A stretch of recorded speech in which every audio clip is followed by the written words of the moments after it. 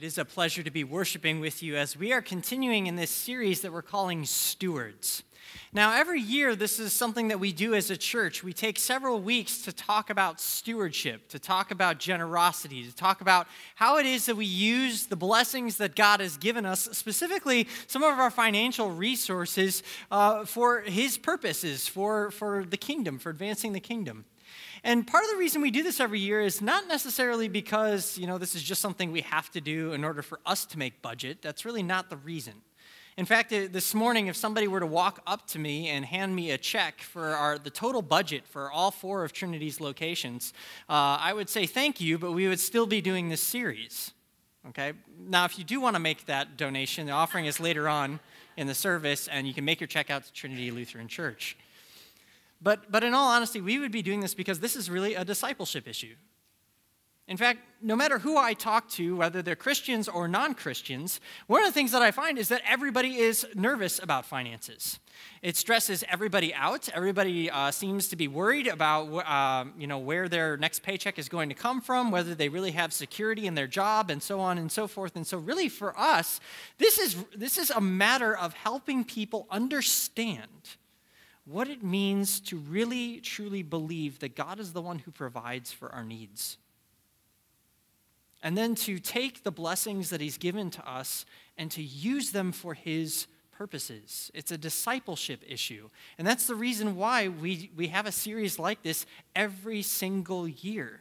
It's about going to the heart and asking ourselves the question, what would it look like to live my life as though it is a gift from God, and to steward my resources as if they are ultimately His to be used for His purposes? That's what this whole series is about. That's the reason why we do this every single year. And so I think it's only right that before we, again, address this very difficult topic, that we take a moment just to allow God to prepare our hearts and our minds for the message He has for us. So would you please bow your heads and pray with me? Let's pray together. Lord Jesus, we give you thanks that you are indeed the one who provides for everything that we need, that you daily give us our daily bread, that you provide richly and abundantly for your people. And so this morning, Lord, as we come before your word and we talk about how do we steward the things that you've given to us, Lord, we pray that we would have ears to hear, minds to understand, open hearts to receive the message that you have for us this morning. And Lord, I pray that the words of my lips and the meditation of my heart would be pleasing in your sight, O God, who is indeed our rock and our Redeemer. Amen. So last week in our series, we talked about intentionality. First week, we really discussed priorities, and we talked about how at the end of the day, if God is truly our priority, then that should shape what we do with the things that He's given us. But last week, we talked about intentionality, the importance and the purpose of having a plan. And part of the reason we talked about that is because Jesus acknowledges the fact that there is a war that goes on in the human heart. It's a war between 2 masters, either God or money. He says you can't serve both. You will either serve God or money. And so we said, well, then that's important for us to be aware that that's going on so that we can be intentional, so that we can recognize and look at our finances and say, so who do I really serve? And how I steward my finances and the things that God has given me reflect my allegiance? That's really what we were talking about. And one of the things that we discovered as we really looked at what Jesus had to say about it is that with intentionality comes peace. With intentionality comes peace when we start to actually look at our finances and use them in a thoughtful way. When we start to budget and to plan, when we have a purpose for what we're doing with our financial life, it brings a sense of peace. Because we ultimately see that we do have enough, and we're able to plan with what we have. There's the sense of peace that comes with that. In fact, Dave Ramsey, this was a quote that we mentioned last week, Dave Ramsey says this about tithing. He actually says tithing was created for our benefit. It teaches us how to keep God first in our lives and how to live unselfishly. And he said, actually, that idea of living unselfishly then pays dividends in other areas of our lives, that as it overflows, we recognize that unselfish people make better spouses, friends, relatives, employees, and employers. And they usually have better finances too. At the end of the day, God is trying to is trying to teach us how to prosper in every area of life. That's why intentionality brings peace. It allows us to recognize that we have enough from the God who cares for us. But there was another thing that was said in Matthew chapter 6 when Jesus was talking that still kind of puzzles me. He says this, he says, "Store up for yourselves treasures in heaven." And as I was preparing for the message this morning, that verse continued to kind of mess with me. Because I started to ask the question, how? How do you even do that? I mean, have you ever stopped and really thought about, like, practically, what does it mean to store up for ourselves treasures in heaven? How does that even begin? Where does that process start? What does it even look like? And really, I think that's why our passage for this morning is so important. And so to kind of help us really address that question of how do you store up treasures in heaven, I'd like you to turn with me to 2 Corinthians chapter 9. And if you don't have a Bible with you, you can use the Pew Bible that's in the back of the pew in front of you and open it up, 2 Corinthians chapter 9. And by the way, if you don't own your own Bible, please take that Pew Bible. That is our gift to you. We would love for you to continue to study God's Word with us, and so you can have that. If you promise to just take it and read it at home and make it a part of your daily times in God's Word. But we're opening up to 2 Corinthians 9, and the reason why we're looking at 2 Corinthians is because 2 Corinthians is a very, very interesting letter. I actually realized that I misspoke in the first service. I said in the first service that there are 2 letters of Paul, which are clearly fundraising letters, and I realized that's not quite true. There's actually 3. It's Romans, Philippians, and 2 Corinthians. See, in the book of Romans, Paul was writing to a church that he'd never visited before. And he says, I want to share with you what it is I teach and confess, so that when I visit you, you might help send me as I continue my mission onward to Spain. That's actually what he tells them. So it's an introduction letter to a potential donor church. Philippians is actually a church thanking a donor church. It's a one big, long love letter saying thank you for partnering with me in ministry and in mission. But 2 Corinthians is a reminder letter. Okay, Paul helped plant the church in Corinth, and he told them, when I come back this way, I'm going to be taking up a collection. The purpose of the collection is to benefit the church's ministry in Jerusalem and in the Middle East. And the reason why was because that part of the world was suffering from a famine. And they had asked the churches in Europe if they would help provide for the basic needs of the people. And so Paul said, so when I circle back, I'm going to be visiting all of my churches in Europe and Asia Minor, and I would like us to take up a collection to bless the church. And so 2 Corinthians is a reminder letter. He's basically saying, I'm coming. I'm coming to take up that collection, and I'd like you all to be ready. And this is what he says, and I'm looking at 2 Corinthians 9, beginning in verse 10.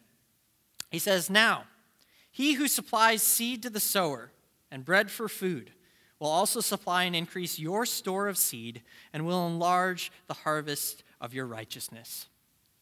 See, right here, he kind of begins talking about the peace that they have, knowing that God provides for everything that they require.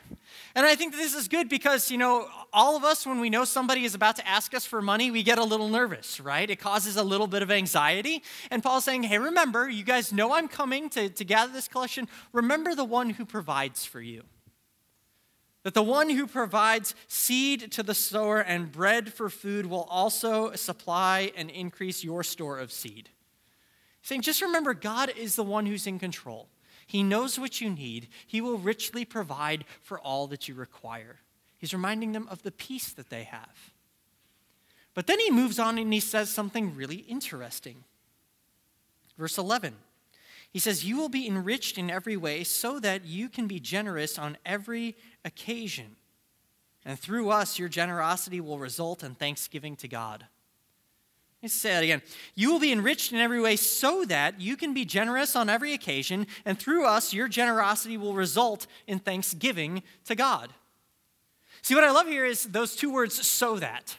And by the way, anytime you are studying the Bible and reading it through on your own, every time you come across a so that, basically what he's saying is everything that I said before, this is the reason why it's there.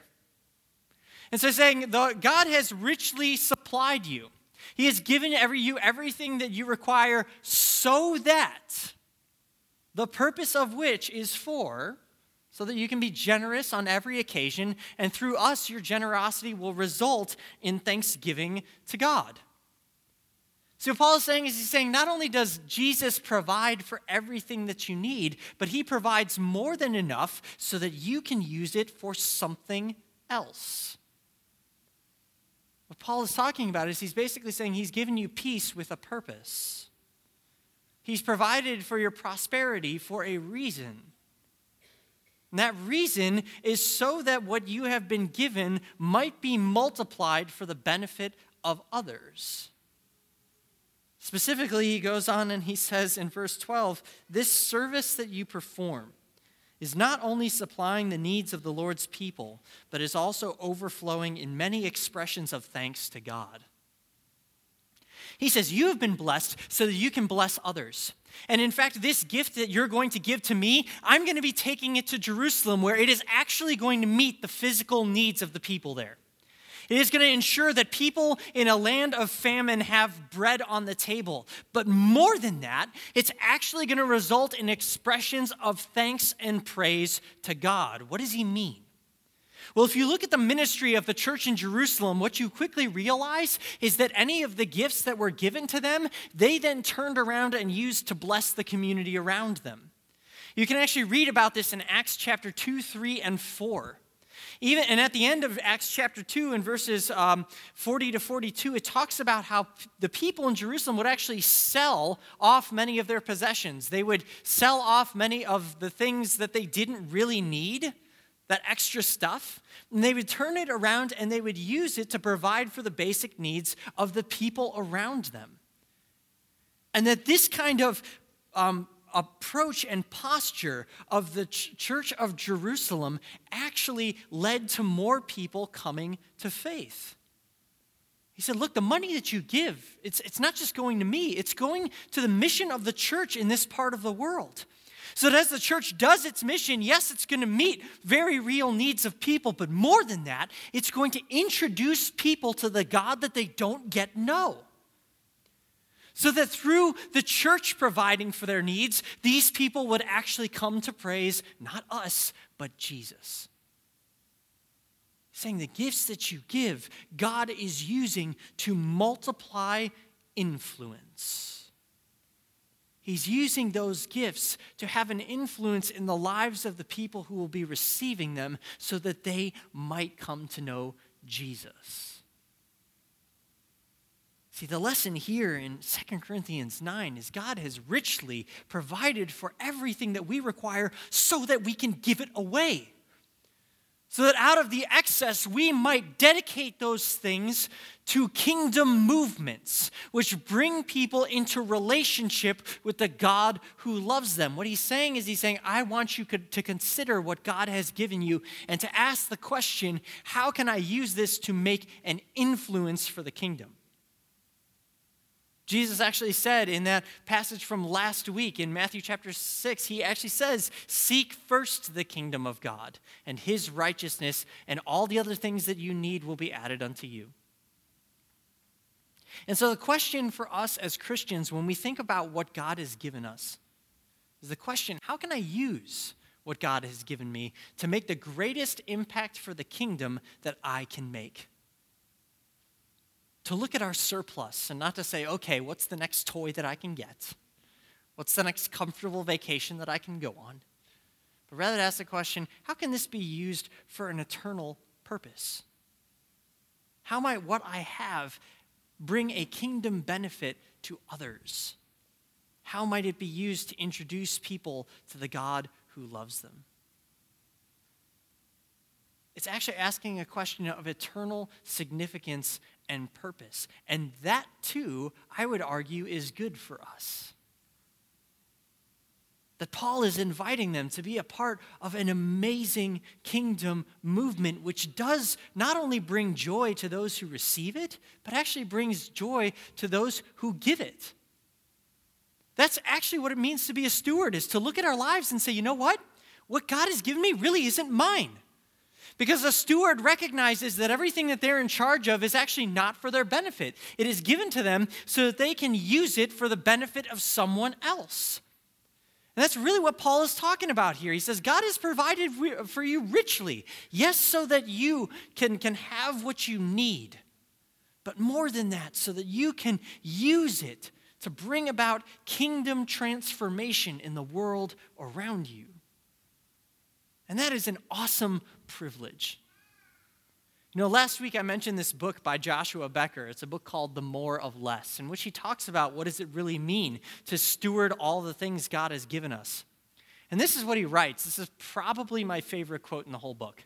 He says, "It is important for each of us to look outside ourselves, to find investments that tie our hearts to things that bring real joy, eternal purpose, and lasting fulfillment. There's a richness in turning our excess into someone else's supply."